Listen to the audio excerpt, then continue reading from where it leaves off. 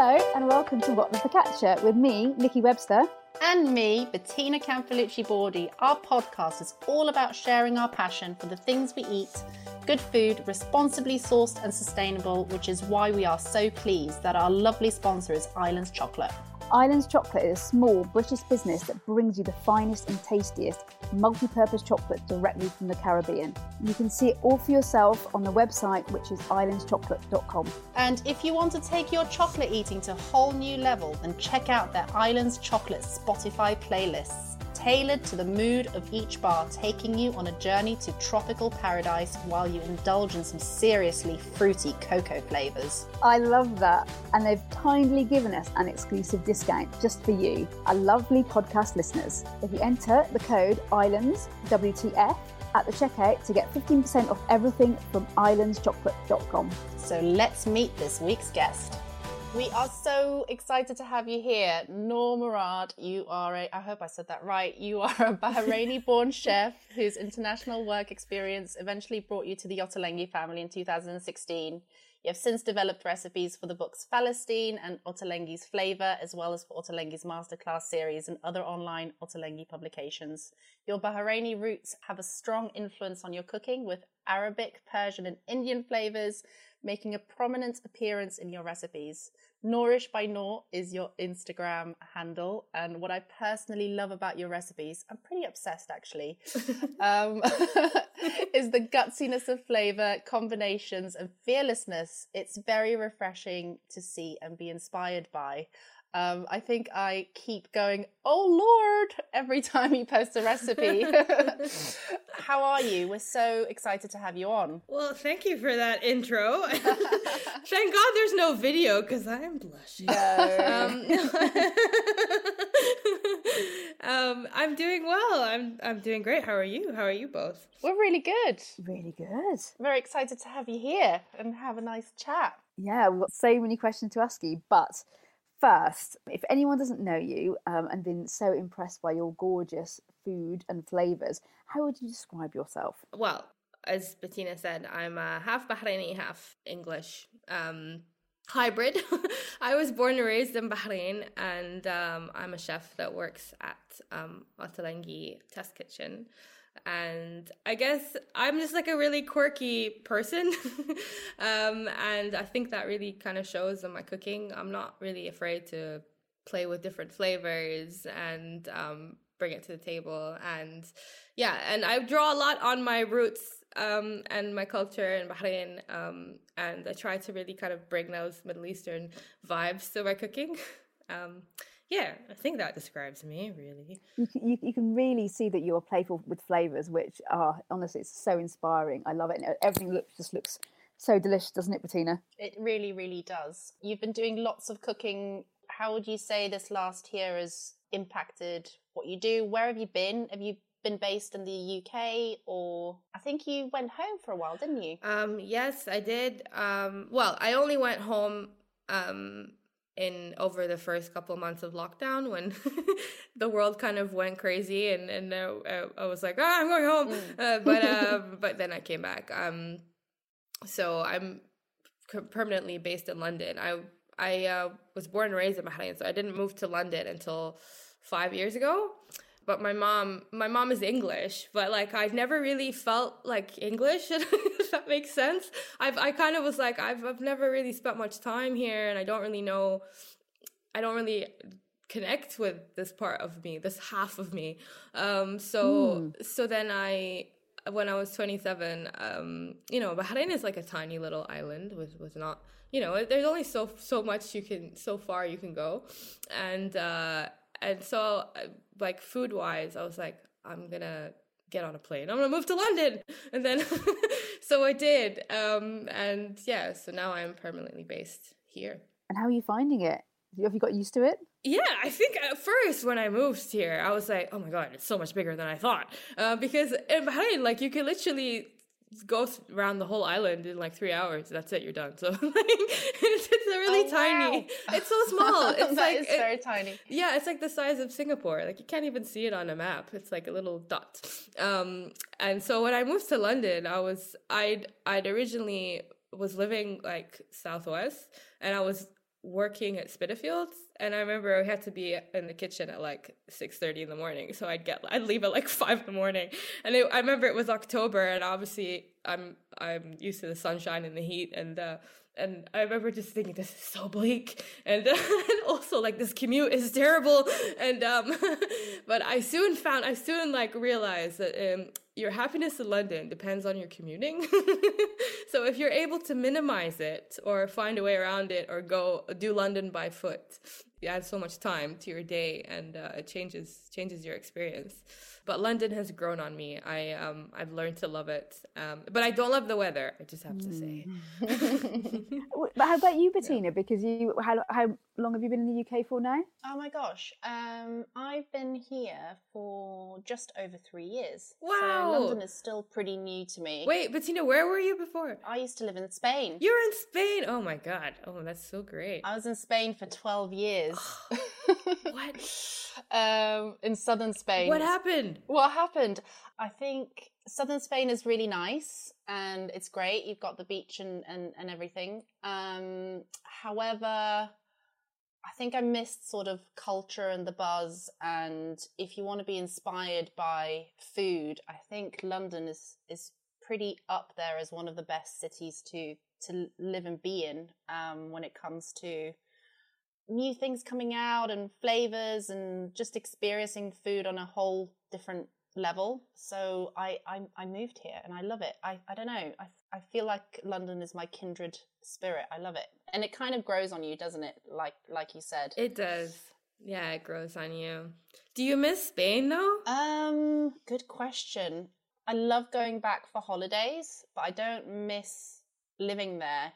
I was there for so many years. 12 years is a long time. And also it's great if you want to golf or retire, or you want to go to the beach every day in the area that I was in. But I don't like going to the beach. No. I don't like tanning. So bad for your skin. And I don't and I don't like it when it's too hot. So like June, July and August, I used to come to the UK to sort of cool off. And I would go to Southport, where my relatives, where my husband's side of the family live, and there's never any sunshine there. And I was like, yeah, perfect. This is great. What? And I'd spend 5 to 6 weeks there. Yeah, I know, I'm very odd. No, you're not. I have a friend just like that. One of my best friends, she was like, oh, I love clouds and rain and the cold. And I was like, what are you? But no, you know. So, Noor, you're obviously clearly super passionate about food, but, you know, where did it all start? Where did this passion for food come from, flavour and cooking come from? It must. I think it started from the womb. I don't actually know. My mom from the womb. No, my mom says she's like, I think your first word must have been food, because she said that I had like major FOMO if the adults were eating and I was having my kid food. I'd be like, I want what you're having, and so I think I've always wanted to try different things and just try different flavors. But I didn't ever think I was going to be a chef. I guess like what, most kids, I was just kind of, every day it was changing. It went from like, first it was like, I want to be a ballerina. And then I quickly realized that I didn't have the physique for that. and then it was like, I want to be an archaeologist, then a physiotherapy. And then, I don't know. Then I was like, well, I really love cooking. And then I remember telling my parents, I was like, yeah, I think I want to give the chef thing a go. And I was like 16. And my dad was like, my dad was just a typical Arab parent where he was like, what? He was kind of like, doctor, lawyer, you're a straight A student. And I was like, yeah, but, and so he set up, like he had a friend that worked at one of our local hotels, and was like, hey, can you can my daughter come work there over the summer? So I did over the summer holidays. I think my dad's plan was for me to see how hard it was and then be like, you know what, you're right, Dad. But instead I came home and I was like, I love it. And my dad's plan like totally backfired. He was like, oh God. But now he's like my number one cheerleader and he's super supportive. So it's funny how that turned out. But so I guess I've just been doing it since a very young age, and it's basically now half my life that I've been working in food. Amazing. What was your first? So was that your first proper job then? The one that your father organized? No, I think that was kind of just like a summer kind of 16-year-old job where I didn't really know what I was doing. But I think my first proper job was like when I graduated high school, and then I stayed behind. Everyone went off to uni and I stayed behind and I worked at this catering company called Käfer. It was this like German catering company. And there's a Formula One track in Bahrain, and they used to have this catering company. And they used to cater for all the events and the races and all these things that happened. And it was just me and like a bunch of rowdy German men in this catering company. And they were all like, beer drinking, like really friendly guys in this like Muslim country with not so much to do. And it was just hilarious. And that was my first like proper, I would say like really chefy job. And then they sent me to Munich for a little while, and I got to I was so young, I didn't know what was happening, and I didn't speak any German. And I remember they sent us this little like catering place where we had to like go in and help out with all of the prep, and the guys there who also they didn't speak English, and I was just an intern at this time, so they would just like kind of hand signal like, here are these carrots, this is a peeler, peel all these carrots.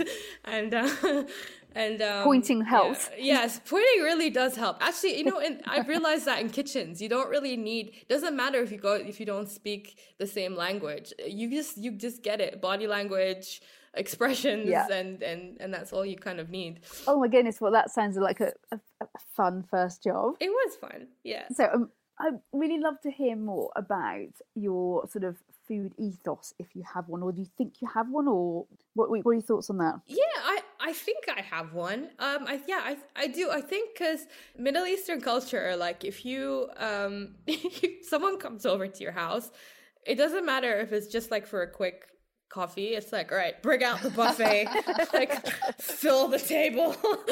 Like we have to feed them. They need to leave here rolling. And then it's like such a thing, right? So, and I think like that whole bunch of food in the center of the table and everyone sharing has always been something that I really love. So when I plate food, I always put it on one big plate. And I'm always like, serve on one big platter to share. I've always just like everyone just kind of digging in and sharing and eating with their hands if possible. I know it's Corona at the moment, so that's probably not advised. But I really love that whole ethos of just everyone coming together and sharing of the food. And I think that's kind of what I try to do in my cooking. We love that, don't we, Nikki? Oh, sharing lots of platters of food. If you don't share your food, I mean, when you go to a restaurant and you're sort of befriending someone new, it's always like, are they a sharer or are they, I'm going to eat my own plate type of person? Yeah, yeah. It says a lot about someone whether they share or not, don't you think? Yeah, absolutely. Yes, it totally does. When someone's like, I'm going to order my own thing, and then they just put it there. And I'm like, what? And then sometimes I'm like, should I ask them, but I want to try it? No, because I think you can see it in their eyes that it's, when you get the sort of evil stare, stay away from my food. This is mine. Yeah. What is the essence of great tasting food? What do you think determines that? I think when you try something and it tastes kind of familiar, but it still surprises you, that you're kind of like, that's so good. But it also kind of just like fills you with like this warmth, and you feel really good, and you actually want to kind of sit down and enjoy the meal. I mean, I think as chefs especially, like we're so guilty of like we're constantly tasting and we're on the go and we're constantly like, oh yeah, that's good. And then, but sometimes occasionally you try something and you're like, damn, I need to sit down and appreciate this. Yeah. And I think that's for me the essence of a really good meal, is that you really want to enjoy it and you want to take in every bite. Yeah. Oh, yeah. So like sometimes things stop you in your tracks, don't they? I suppose, and say, "Wow, that is amazing." Exactly. But also, it doesn't have to be like. I feel like some of the best foods that I eat are, go to someone's house. It doesn't have to be like some kind of fancy like food. It just has to feel really like someone's giving you a hug, and you're like, oh, this is so good, and I just feel so comforting. And yeah. Oh, I completely agree. That's certainly how I develop food as well. I just want everything to just make people feel good. Yeah. So this is the most exciting part for me in terms of your recipe development process. In that sort of food obsessed creative mind, how does it all happen? Usually the test kitchen, we we have a remit, or like we come up with ideas like for columns, because we do at Ottolenghi, we do a weekly Guardian column, we do a monthly New York Times column, we have cookbooks constantly, so depending on whatever theme it is. So say, the theme of the week is orange, and it's like, all right, we have to come up with 3 recipes that have to do with orange, and then so you just kind of try to make that one ingredient shine. And then it was a very rigorous testing process at work. So it's like we will test things, I'd say on average 3 times, but it can go up to like 12, especially with me if it's a baking recipe. I'm just like, this is my nemesis. But the great thing is that we're quite a small team, and everyone kind of tastes and gives you feedback, and then, but also like tells you when it's ready. I mean, I feel like sometimes as recipe developers, you can be so harsh on yourself, and you're always like, it's not good enough. But actually, it is good enough. You've just tasted it so many times that you just don't know anymore. And then afterwards, we send it to this lovely lady, Claudine, in Wales, who will test it in her home kitchen, which is perfect because she's in Wales, so if there's anything that's hard to get, she will let us know. And then, and also, I mean, that's right. You have to keep that in mind. You have to, I feel like in London we're so spoiled because we just have every culture, which is amazing. But you can just go to a little store on your local street and it's got all these like hard to find ingredients, but not, a lot of people just don't have that. So she kind of gives us an indication of that. And then also, like, does it work in a home kitchen? Like, okay, sometimes we're all guilty of becoming a bit too chefy, and it's like we ask for like so many pans and there's like 6 things going at once, and you're like, wait a second, like, could you just strip this back and just like simplify it? Do you find that really hard though? Is that tricky when you're thinking, well, if I just add that makes it a little bit better, and you're like, oh. Yeah, sometimes I'm like, oh, especially if it's like quite a technique-y recipe, like baking or bread or something like that, where I'm like, but that is so integral. That rest is so integral, and that fold is so, it has to happen just so, and it has to be super gentle. Do not deflate the dough. And then and I'm trying to convey this in the recipe writing. So I'm like, please be gentle with your dough. Yeah. You can be a bit like chefy with it, where you're like, but this has to be the way. But other times, you know what, if there's a simplified way of doing it, then do it, because that's what people are gonna want to do at home. It's true. And then I think about like when I cook in the weekend, or like for dinner at night or whatever, I'm literally, some people are like, are you even a chef? Because the food I make is so simple and so like one pot, like minimal effort, that I'm like, well, if that's what I want to cook, that's what most people want to cook. That is so true. Yeah. I think it's good to remember that, isn't it? Yeah. As well. Yeah, it is. So it's like at a fine balance between like super, it's something different, but also something that is not going to take you forever in a day. Absolutely. I totally agree. I can definitely relate to the simplistic food preparation in the evenings. I've got an 8-year-old, so we pretty much eat the same that she does sometimes. which is not bad. It's just sort of very clean and simple and separated sometimes, which is great. What are your biggest food influences? I guess for me, like home culture, like where I grew up, it's weird. It's an interesting one because I think people, like having worked with loads of different chefs, it's really interesting to see where people draw inspiration from. So some people like are quite foodies and they're very like with the trends and they eat out a lot and they know what's like happening and that's where they draw their inspiration from. But I think like time and time again, I always just go back to home and take those ideas and kind of modernize them. And again, like anything to do with sharing, something that is shareable for me is always going to be a recipe that I want to make. Yes.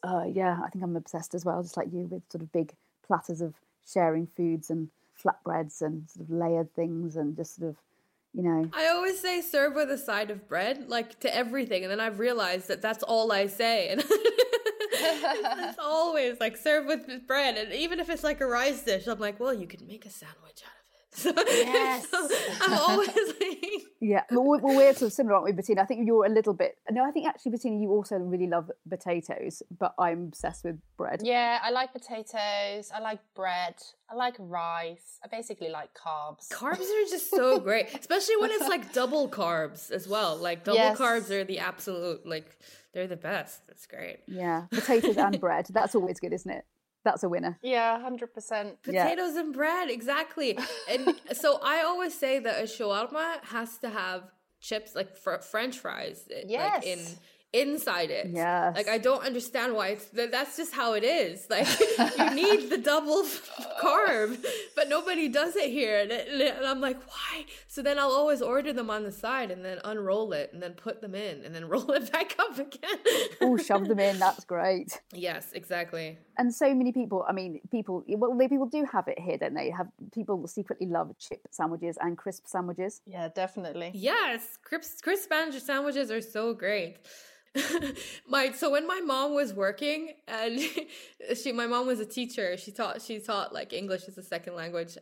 So she would have like night classes. So then it was like my dad's turn to take over for feeding us. So my dad's like go-to was always like a piece of like Lebanese pita, right? And then he'd spread it with this, I don't even know what it is, okay, but like it's great, okay, don't judge me, but it's called puck, and it's like this white, I don't know, it's like a cream cheese, but like it's really salty. And so he'd spread the puck on, and then he'd put more cheese, like cheddar cheese, and then sometimes we put crisps in and then roll it up. And it's like just a rolled double cheese crisp sandwich. And that was our dinner. It was super nutritious. So my sister and I would always look forward to when Dad was making dinner, because we were like, we're going to eat terrible food that isn't so good for us. No, but it's such a treat. And I just think that sort of squidge and crunch is just quite magical. Squidge and crunch and salt. Yeah, exactly. Exactly. So, Noor, where do you see, and we're just talking about sort of influences and how, you know, different people's approach to food, but do you have any thoughts about the future of food generally? Yeah, and future trends. Trends, yeah. I mean, I always say the future of food is going to lean towards a more vegetarian, vegan life. I mean, it's already naturally going there. I think people are consciously eating less meat, which is a great thing, I think. I mean, there's so much information nowadays available to us that you can't ignore all the facts that our planet and just reducing your consumption of meat is just better for it. It's starting to happen, and also at Al-Salengi, I've always felt this way, that it was always about the vegetables and the meat is like the side chick.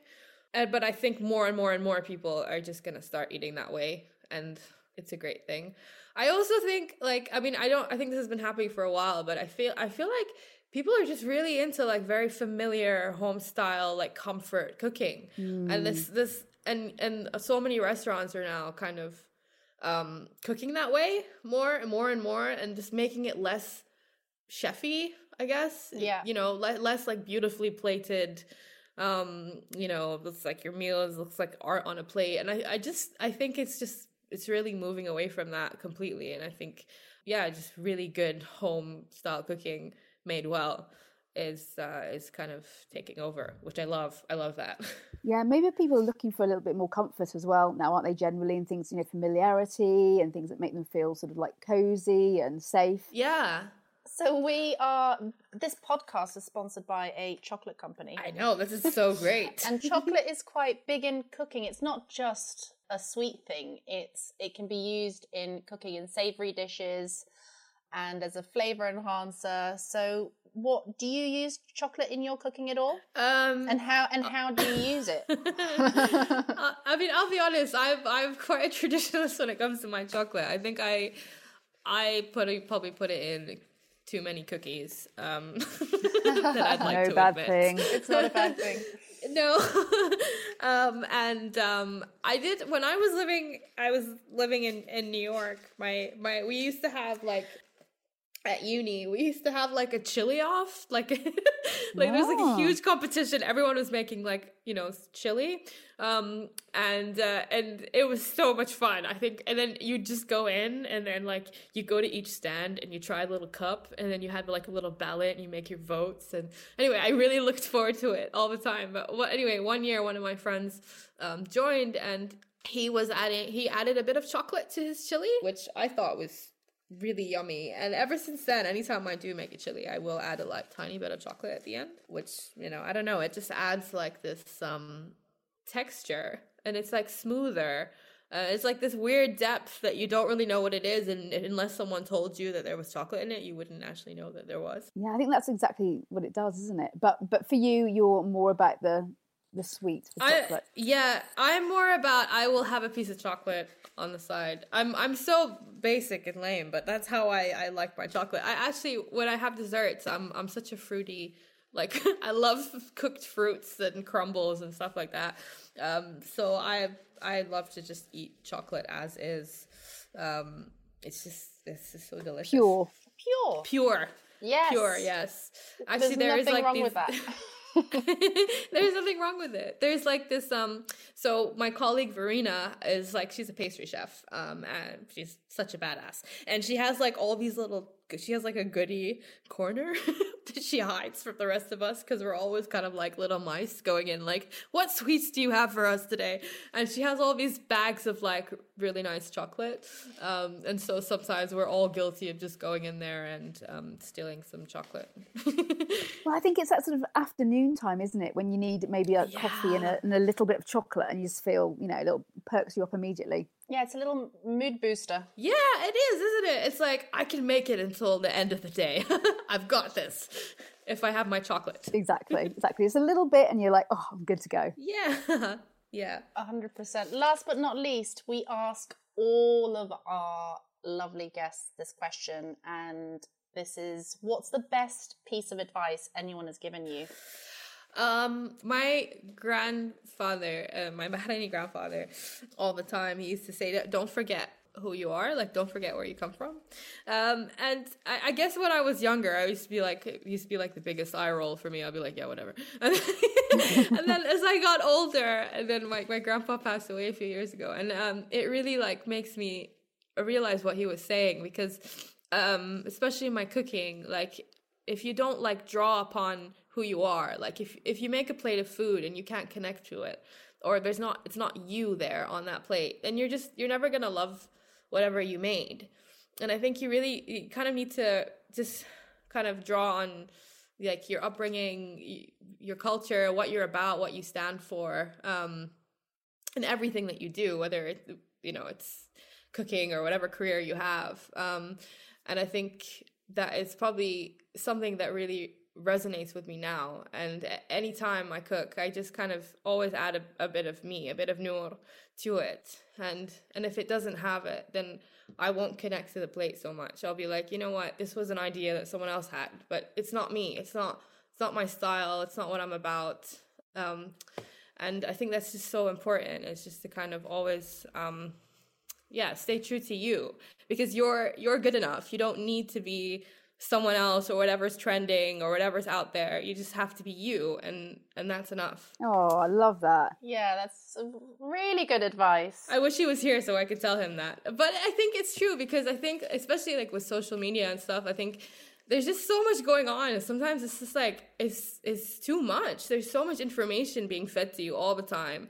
And I think we're all guilty of being like, oh my God, for me, you know, if you go on my Instagram or whatever, it's all food pages, obviously, but it's like information overload. And then you start questioning yourself, like, oh, if I made this, is it good enough? Or, you know, and sometimes if you just kind of stay true to who you are, it's such a good thing. And it makes it much easier, doesn't it? I mean, you know, I think you're the best person at being you, aren't you? But you're not very good at being other people. Exactly. And people love you for you. And I think we all just have to remind ourselves of that. It's such a simple thing, obviously, but like we all need to be reminded of it, I think, at times. I totally agree. Okay, so to finish, we have some hopefully fun quick fire questions. Okay. So don't you think about it too much, just whatever comes, you know, to mind. Okay, so the first one, white milk or dark chocolate? Dark. Crisps or chocolate? Crisps. Butter or olive oil? Olive oil. Avocado or mango? Avocados. Ketchup or mayo? Mayo. Cake or pie? Cake. I wouldn't say no to pie. French fries or cheese toasty? Cheese toasty. Chocolate truffles or chocolate mousse? Chocolate mousse. Chocolate mousse. Yummy. Chocolate mousse. Yeah. Chocolate Amazing. mousse. Chocolate mousse. I do, because I just love it. Chocolate mousse is yummy. It's also larger, which is nice. It's larger, and then you get to like lick the bowl. You get to lick the bowl afterwards. Yeah. And you feel like it'll go on forever, you know, and you're like, oh, this is so great. Yeah. They're in like moussey heaven. Mousse is good if you, well, for me anyway, if I have I always have a really tiny spoon. Oh. It makes it last much longer. I'm going to do that. Girl. What?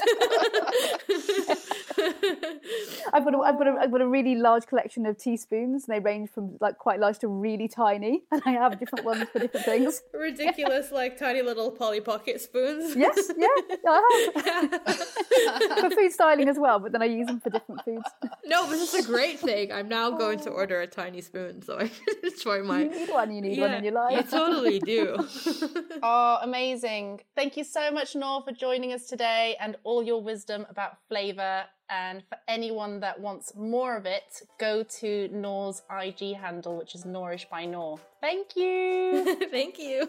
Thank you very much for listening to What the Focaccia. I hope you have enjoyed our food conversations, and please do have a listen to the rest of the episodes to hear more brilliant stories about everything and anything to do with food. And a big thank you to our sponsor, Islands Chocolate. You'll find their proper hot chocolate in any girls' bakery, and you can choose between 65% or 75% cocoa and have a girl's barista make a creamy high flavour hot chocolate for you. Don't forget, you can also get 15% off anything you order from their website, which is islandschocolate.com. Just use the code ISLANDSWTF, and that's ISLANDSWTF at the checkout. And please do give us a 5-star rating if you've enjoyed the podcast. It really does help spread the word. And if you want to follow Bettina and myself, you'll find us on Instagram. Thanks so much for listening, and we'll be back soon.